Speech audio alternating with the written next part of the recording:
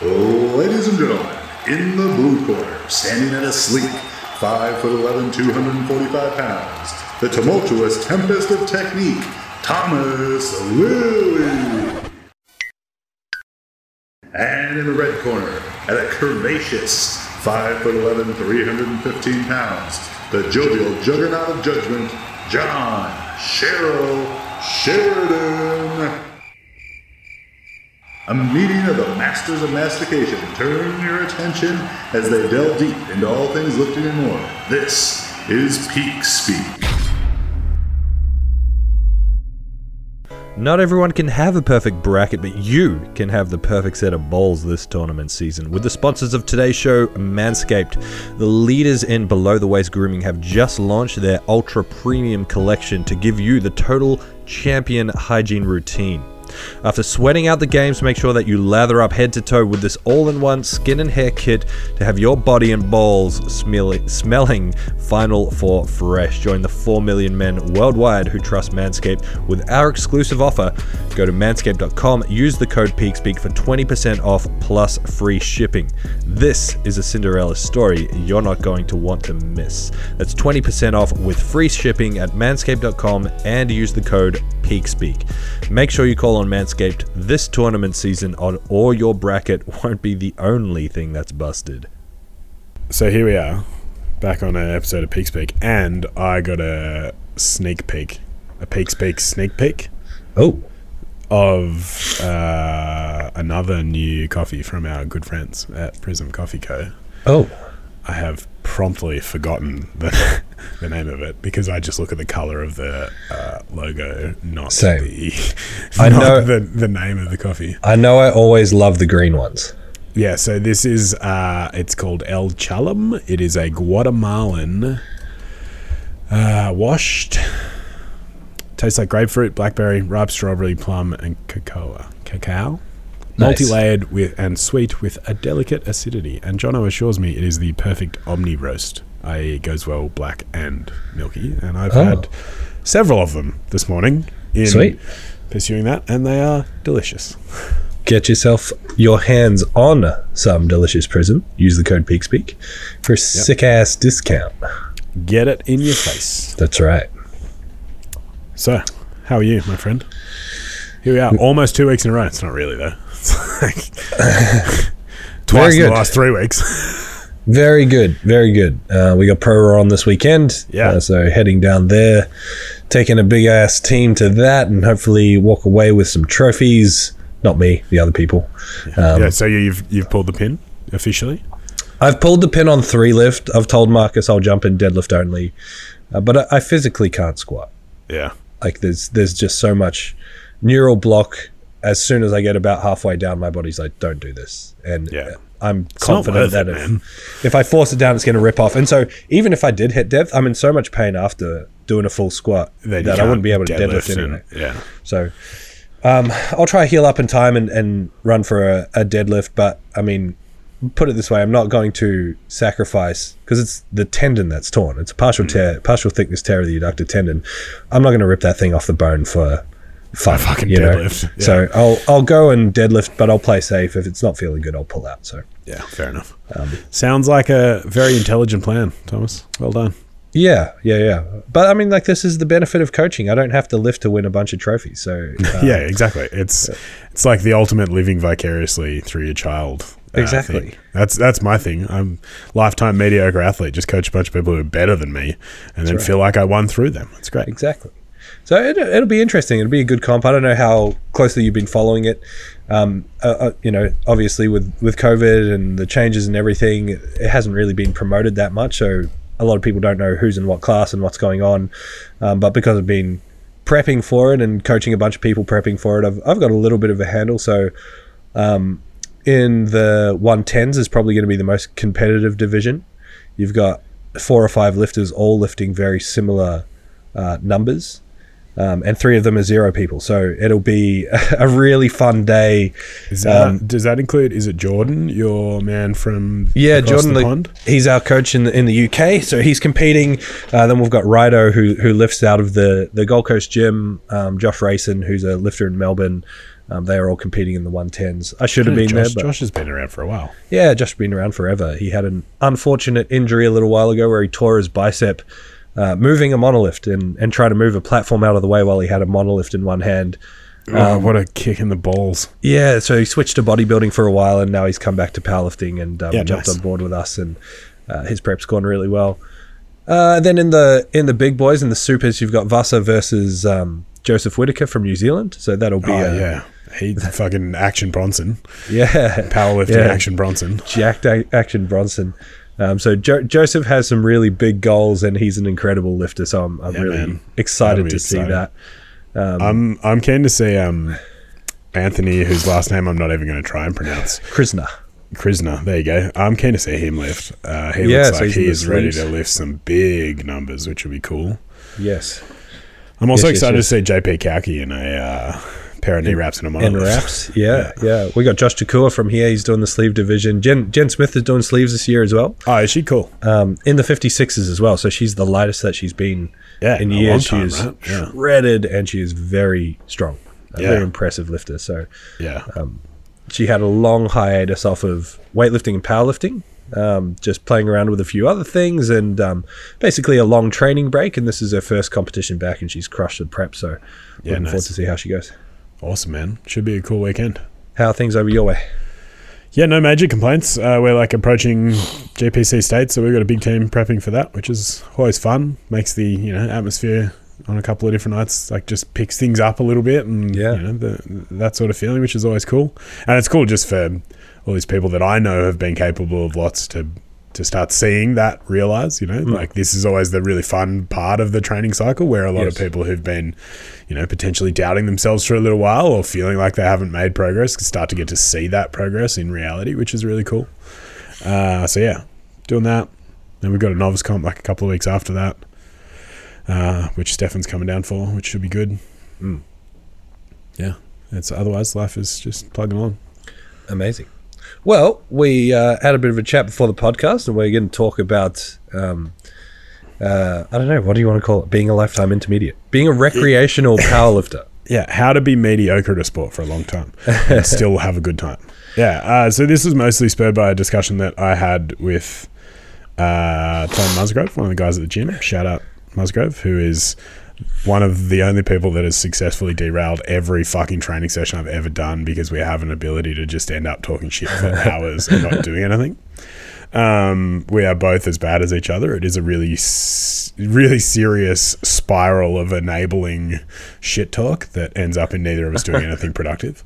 And in one of those sessions, we were talking about whether he's going to do states and then take some time off and not off, but not compete again this year and work on building towards another comp next year, right? It's been a while for a lot of our lifters. It's been a while since they've hit the platform. So, and I think that's a pretty ubiquitous experience for a lot of people at the moment. And I think that often we talk about this approach to 2 or 3 comps a year, people always moving towards the next comp. And Tom and I were talking about his approach being I actually quite enjoy the only competing once a year thing, and that being one big prep a year, and then the rest of the year is focused on just still making progress towards getting stronger and doing all of those sort of things, but not having this all in mentality all the time, and being able to enjoy the process a little bit more. And I think from his point of view, he's of a similar age to us, came up through the same sort of time period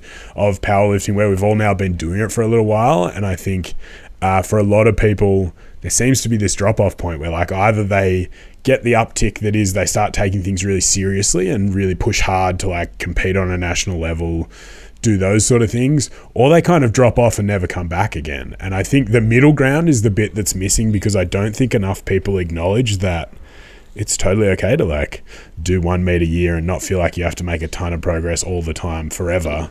And it can actually be a really, really powerful way of framing your training process from a long-term standpoint. For sure. And it's very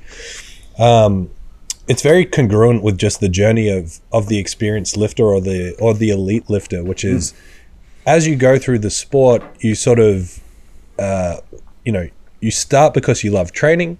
You love training because you see the result. You want to express that result, so you start the sport. You fall in love with the sport. As the love develops, you realize that the training is actually just work, and the work is going towards a specific thing, so you cling on because of the sport.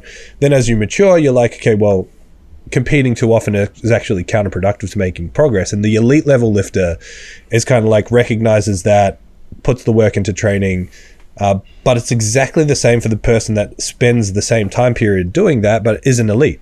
And the difference is that they develop that maturity and they're like, oh, I don't actually have to compete that often. And what happens is that they recognize, I actually just really love the training.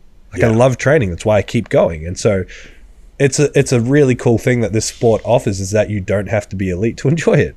Yeah. And so, you can keep going, and you can compete at a reasonably high level without winning every comp. Like, you can go to nationals and see the crew and have a great time and not win, and still, go through this journey of love the training, get a little bit stronger.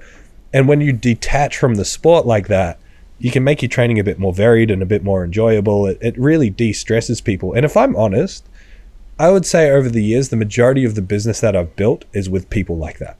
Yeah. Same. Because the up and comers tend to go off in different directions, or come up too quickly and then drop off the face of the earth. Yeah, which we've seen forever. For sure. The elite are far and few between and reserved for the more elite coaches. Where the real numbers are in this sport are those people that love the sport, love the training, and just they're not the standout lifters in terms of winning competitions. But they're the faces that you see at every major comp that that are just like, they're part of the furniture, even though they may not be competing all the time. Yeah. And look, mostly I'd just like to talk exclusively to Musgrove. We are just going to use this entire episode to refer to you as a mediocre lifter, and he'll be totally okay with that. Because I think the cool thing that I like about Tom specifically, his attitude, but also like it's very much the attitude I've had to things. Like, I've never been an elite lifter. I've been like average for a long time and still really always enjoyed the process. And for me now, in my training, I've moved past the need to do things in a competitive environment in the lifting space. For me, the big deadlift I pulled at the end of the year, like in the gym, means as much to me as any competition deadlift, because of like, it's the same as far as I'm concerned, right? Like, I don't need that validation anymore, but still being involved in the sport, and it means that I have a slightly different approach to this, because this is also what I do for work. But to be able to enjoy that in a way that allows you to, like you said, detach from it a little bit and be able to not beat yourself into submission constantly. Because I think sometimes, especially with those lifters that cross that beginner threshold and have done a lot of comps early on, and I still encourage that as a way of getting into the sport, is like compete early and compete often. And then there's that middle period where people sometimes just end up beating themselves against a wall in a way that isn't productive to actually being a part of this for a long time. Because for me as a coach, I want to see you lift weights forever. Like, I want to see you continue training in some form forever, because that's the thing that I love. It's not necessarily powerlifting as a sport. That's definitely a fucking great vehicle for it, and it's certainly what got me to where I am today. But recognizing that the cool thing I have seen in my own development has been how overwhelmingly positive the ongoing training process in some form has been to my life. And so if powerlifting is that thing that, like, for 4 to 6 months of the year you can focus on, and then for the other 6 months of the year you can focus on enjoying the training process and pursuing different athletic endeavors, whether you do that competitively or not, and then to be able to come back and go back and forwards between those, I think that's where the real power for a lot of people lies, but it just doesn't get talked about enough. I'm also surprised. Not surprised, I mean, because it's not that surprising, but a lot of now elite lifters were these lifters that were just doing a couple of comps a year and just loving training, that just trained wisely, didn't freak out, just kept going. Add a little bit to your total each year. Over 5 years, 10 kilos a year is 50 to your total. Over 10 years, that's 100. That's a lot of kilos to your total. Especially if you improving quicker than that, or starting at a reasonably high point. A lot of elite lifters don't just come out of nowhere. People come elite after a long history of, and I'm saying that more as like, some people don't realize how good they are until until they start winning just out of nowhere. Yeah. Because it's funny, the opposite is like the people with this massive drive to be the best. And I'm speaking purely from anecdotal experience, working with thousands of people over the year and working with a lot of champions. A lot of the champions weren't those people that were like, I have to win, I have to be the best, I have to be better. They were just like, I love training hard, I'm pretty good at this, I'm just going to keep going. Then all of a sudden, they are the best. Yeah, exactly. And I think that it's that idea that it's better to be consistently good than occasionally great. I heard that thrown around recently. It's like, yeah, that is actually so relevant to something like powerlifting, that I think especially now, because of how different powerlifting looks now to when we got into it, there weren't as many people like you and I who'd been around for a long time and had a voice in the sport in a way that we now do and people like us have. And I think it's important for us to be able to have these conversations in a way that encourages both ends of the spectrum. Because for me, like, I don't ever want to turn away someone who's like hyper competitive and turn that down. I just want to be able to hold them back just enough so they don't run themselves into the ground, right? Like that's what a good coach can do with someone like that, is you spend a long time just like holding onto the t-shirt a little bit, pulling them back just enough to let them loose when you need to. And I still love that. I really enjoy that. But I also really enjoy being able to help someone find a passion for working hard and doing those things, but in a way that balances with what they want to do in life and all of those sort of things. I think that the Instagram misconception is that like you have to put powerlifter in your Instagram handle and like you have to live and breathe this sport. And like, we've done it. And like, I have fucking no desire to do it anymore. Not like that. But I don't think it has to look like that. And I think there are a lot of people who get turned away probably early on because there's not enough discussion about, hey, it's okay to like not fucking die for the sport. Just do it because it's fun and enjoy making a little bit of progress at a time. Yeah. It's that point about like when we started and people not having this voice, because there were people around that had been around forever. It's just so interesting that the conversation now is about longevity, that we have a lot, people like us have this conversation around longevity and playing the long game, and it's a marathon, not a sprint, and all that. It's not like it hasn't always been like that.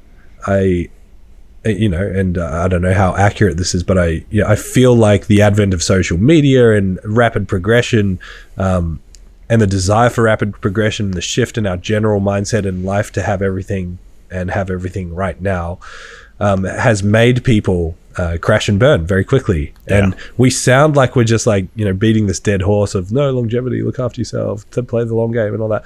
We only speak like this because we've watched so many people just fucking crash and burn, and in a big way. I recorded a podcast with the guys from the STC Fit Learning. I saw that pop up. I'm going to listen to it. Yeah, honestly, man, I loved it. I listened. I don't often listen back to podcasts like that, but I listened to the whole thing again because it was just a really great conversation. I really, really enjoyed it. And what I did then was completely forget the point that I was going to make. No, it's fucking gone. Longevity, getting into it. Fuck. Okay, it'll come back.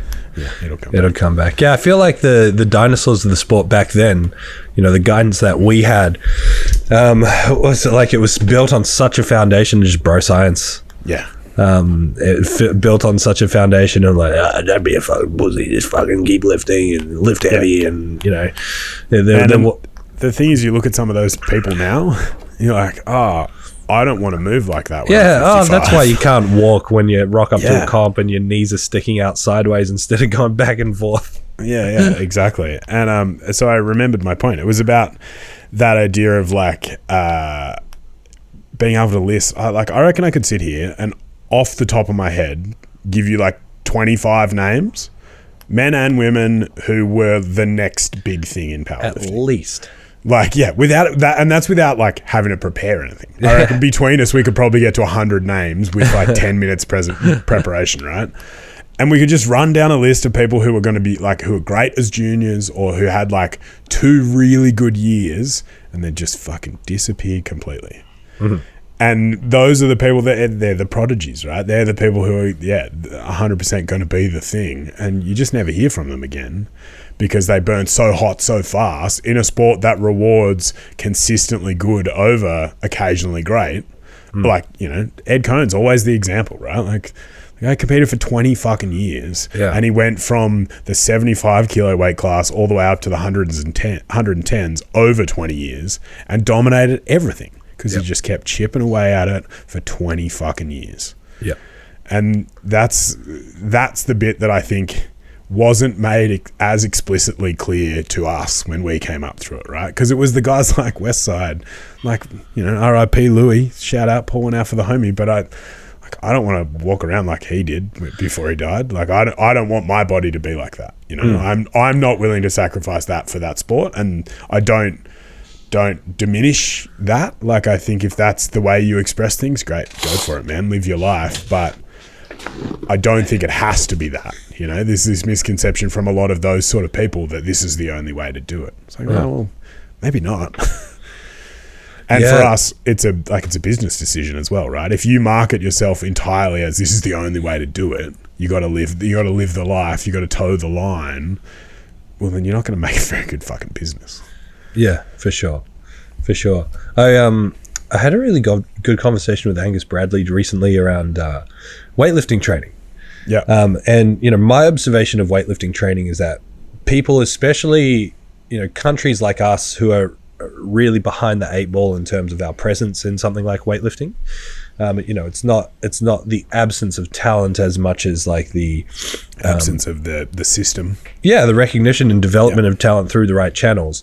And from an external viewpoint, because I'm not involved in weightlifting in any way, shape, or form, from an external viewpoint, it looks like we've gone like, what are the Russians doing? What are the Chinese doing? What are the Americans doing? Looking at the top lifters, reverse engineering the training and being like, we should do that. Yeah. And I feel like powerlifting's actually taken a shift in that direction where people have gone like hyper specific, hyper frequent squat, bench, deadlift. And it's a fast track to making no progress or going backwards or getting hurt or exiting the sport. Yeah. And it's again in this pursuit of like chasing everything at once. And so I feel so warm and fuzzy about the Toms of the world who love training, love the sport, are happy to compete recreationally because they're living, breathing examples of the fact that you can make progress without flogging yourself and can do so over a long period of time. Man, he's going to hit probably lifetime PBs in all 3.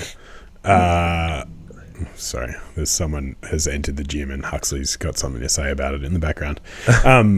But yeah, that's the thing, is that I think I really like aspects of the sport where we go hyper specific, and I think that's where my coaching process has evolved. Is I'm now much better at being able to silo those parts of the training into the relevant aspects of it. Yes. So I have a much better understanding. It's, Angus talks about it, the idea of understanding the stimulus that you're trying to impart, not the exercise itself, right? And once you can understand that framework as a way to view training for someone who just wants to be strong and fit and healthy and enjoy training, but also occasionally compete in powerlifting, well, then what you can do is be able to create a long-term, 1 to 2 year training process that they do end up stronger on that one day that matters, but also they don't get either beaten into the ground through just monotonously and relentlessly bashing away at low bar squats, big arch benches, and conventional deadlifts or whatever it is, and enjoy the process from a mental and physical standpoint and still hit numbers on the platform that they're happy and proud of, And I think there's a lot of value in, for me at least, in being able to use that lens more broadly now, because I have just then a much better understanding of how to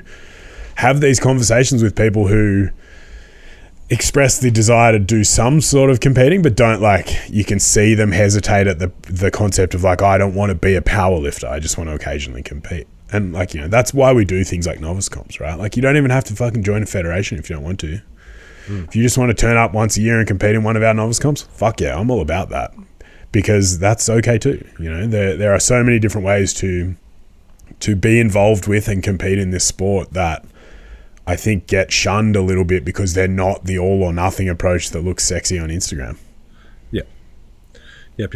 I had a cool conversation with one of my coach development groups yesterday about the reality of programming. Someone, asked at what point does staying in a particular block, like a particular phase of programming, become redundant? Like, when is it going to go stale to the point where you need to break adaptations and change gears? And I was like, this is a great question, because it allows us to look at what training looks like on paper, look at the theoretical, play around with the theoretical, and then realize that in practicality, you almost never reach points where that becomes an issue. No. Because people want different things. They're just like, oh, I'm sick of doing this, I want to change. So before you even get to the point of making a phase of training stale, a person is going to be like, you know what, I feel like doing high reps. I feel like maxing out. I feel like peaking. And again, God bless these people who are just happy to train and love training, because they almost self-select that process. We can be the guiding light to ensure that progress is happening all the time. But it's really reassuring for people who are involved in powerlifting in some capacity but aren't super serious about it, that are truly considering themselves as recreational lifters, which is great because it's for you. And as long as you are happy with what you are doing and you are happy with the progress you're making, there's no one out there telling you have to be elite and you have to be the best. So fucking enjoy it, because we are with you 100% of the way. And then we become that guiding light to be like, look, I know that's what you want to do, but just in terms of mapping this out long term, maybe we do this first and then we pivot into that or something like that. And so we can guide them to do all these things that they love and that they enjoy, and add variation and add different training styles, and still ensure that the progress is being made at the same time. It's a joy as a coach to be able to facilitate a programming structure over the long term that satisfies the underlying desire of being stronger. Because if you ask anyone, do you want to be weaker, they're going to say no. But also satisfies, we come to the gym because we fucking love it and we want to enjoy it. And sometimes doing things that are optimal for progress just become fucking boring, just become stale. And you can have good for progress, maybe not completely optimal, good for progress, still make progress and have fun and tick all the other boxes as well. Man, one of my favorite things increasingly as a coach is being able to say to a lifter at the end of a training block who doesn't have a comp date coming up or anything like that, just be like, hey, we're just going to do exactly that training block again, but with more weight. Because they get to the end of the review, the end of block review, like having heaps of fun, feel like I'm making progress, not sore or beaten up, really enjoyed this block. Fuck yeah, let's just do it again. Why do we have to change things? And I think for me, for a very long time, it was always like, okay, well, what's next in the progression, right? But there's actually nothing wrong with being able to show, and now that I've got a much better system in my coaching processes for being able to show you that you're making progress, even if maybe it doesn't look like it on first glance, being able to just say, hey, cool, we're just going to do that again. Cool, we'll change that exercise that you don't really like that much. Maybe we don't change anything. Maybe we literally just put the exact same thing in, and I just bump the input maxes up a little bit to align with what your predicted maxes are or something like that, right? Just enough to ensure that you've just got that little push forward, but then you can keep going because you found something that works. Why the fuck should we change it? For me, so long that end of block mentality was okay, it's a stepping stone process to the next one, which definitely works, and it definitely is, but it doesn't always have to be. You can just do the next thing, to do it exactly the same and be able to just add a little bit more weight and continue to make that adaptation, especially if you're enjoying it. I think in the past I've definitely been guilty of moving someone on prematurely because I felt like that was the right time to do it, rather than being able to embrace the fact that they were having fun and feeling like they were making progress and enjoying the training aspects of it, and then just let them keep going. Yeah. And doing it's interesting how we have this perception that's built in of there has to be a progression, there has to be a change in block, there has to be something different in the next block and the next block and the next block. Muscle confusion. There's nothing to. We just have this perception, and we all tend to have it. And there's literally no reason why, besides it seems logical. And the irony of it is that if you chop and change blocks and phases all the time, you never build enough momentum in a phase to actually overcome the adaptations and get better. It's I'm doing a 4-week hypertrophy block. Cool. How much muscle are you putting on in 4 weeks? You're not doing a fucking 4-week hypertrophy block. You're doing a 4-week block of percentages and rep ranges that might be good for hypertrophy. There's a difference. You know, you're not actually building muscle in fucking 4 weeks, and if you are, it's not worth talking about. Yeah. And so like this idea, or you're taking so many drugs you might explode. Yeah, well, all that. But I mean, throw the drugs thing in the mix. People who are on drugs still, they grow a bit faster than people who aren't, but it's still fucking hard to put on slabs of muscle. It's especially in 4 weeks. Yeah, it doesn't happen like that. Anyway, like this notion of it's okay to just do the same thing over and over for a little while, not forever, but for a little while, it's okay to do that. And in some cases, it's probably great to encourage it. Like in the case that John was just talking about, it's like, well, did you love it? Was it great? Did it do the job? Let's do it again. Yeah. And then maybe at the end of that, you love it and you do it one more time. Or maybe at the end of that, you'd probably like, and this is what I was saying before, it will become self-selecting. Someone will go through that 2 or 3 times and be like, you know what? I want something different. It's like, cool. Well, this actually lines up to a good time to do something different. Yeah. And increasingly, I see the pattern where by the time the person gets to that, their progress is probably stalled anyway. Like, and that's where having a good process for how you collect and look at data from a training standpoint allows you to make a objective decision with a decision with both objective feedback and subjective feedback. That's why for me, like, you know, I always do like an end of block review because I want to be able to just have the people and like, how do you feel like that block went? How was your compliance? Like, have that self-assessment so that you can be more in tune with how your body's feeling and those sort of things, so that you can then help me make those decisions with you as opposed to me make those decisions for you. And I think sometimes that's where in the past as a coach I've fallen down, I've seen a lot of people fall down, is it like, this is the way it's done and this is how it works, as opposed to having a really solid set of principles that you can then be fluid with the application of in a way that allows the lifter to enjoy the process first and foremost. Because I think that's the most important part. It doesn't actually matter what you fucking do as long as you enjoy it, because then you'll be able to put the effort in that is required to actually make any form of progress.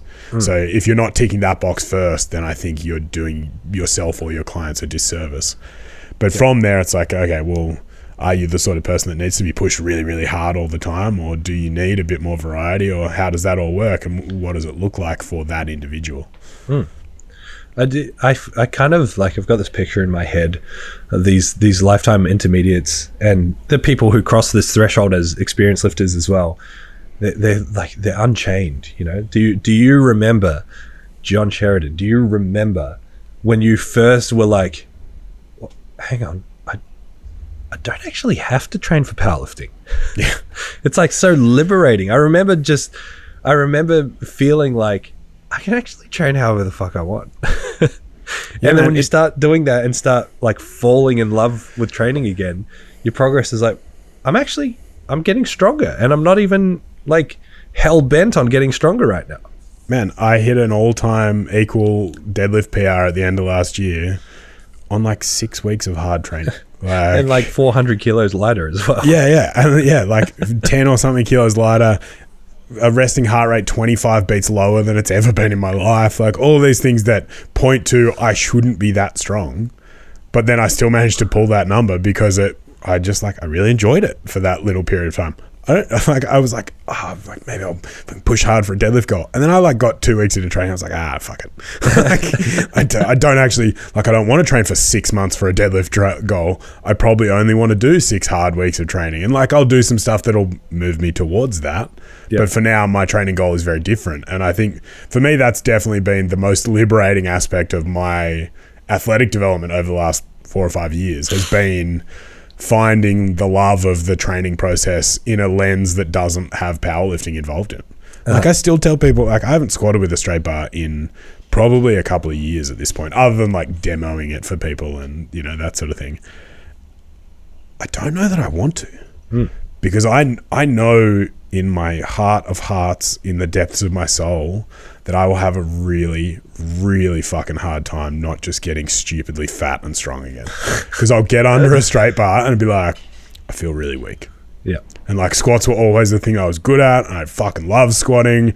And then all of a sudden I'll be 30 kilos heavier again and a disgusting slob of a man.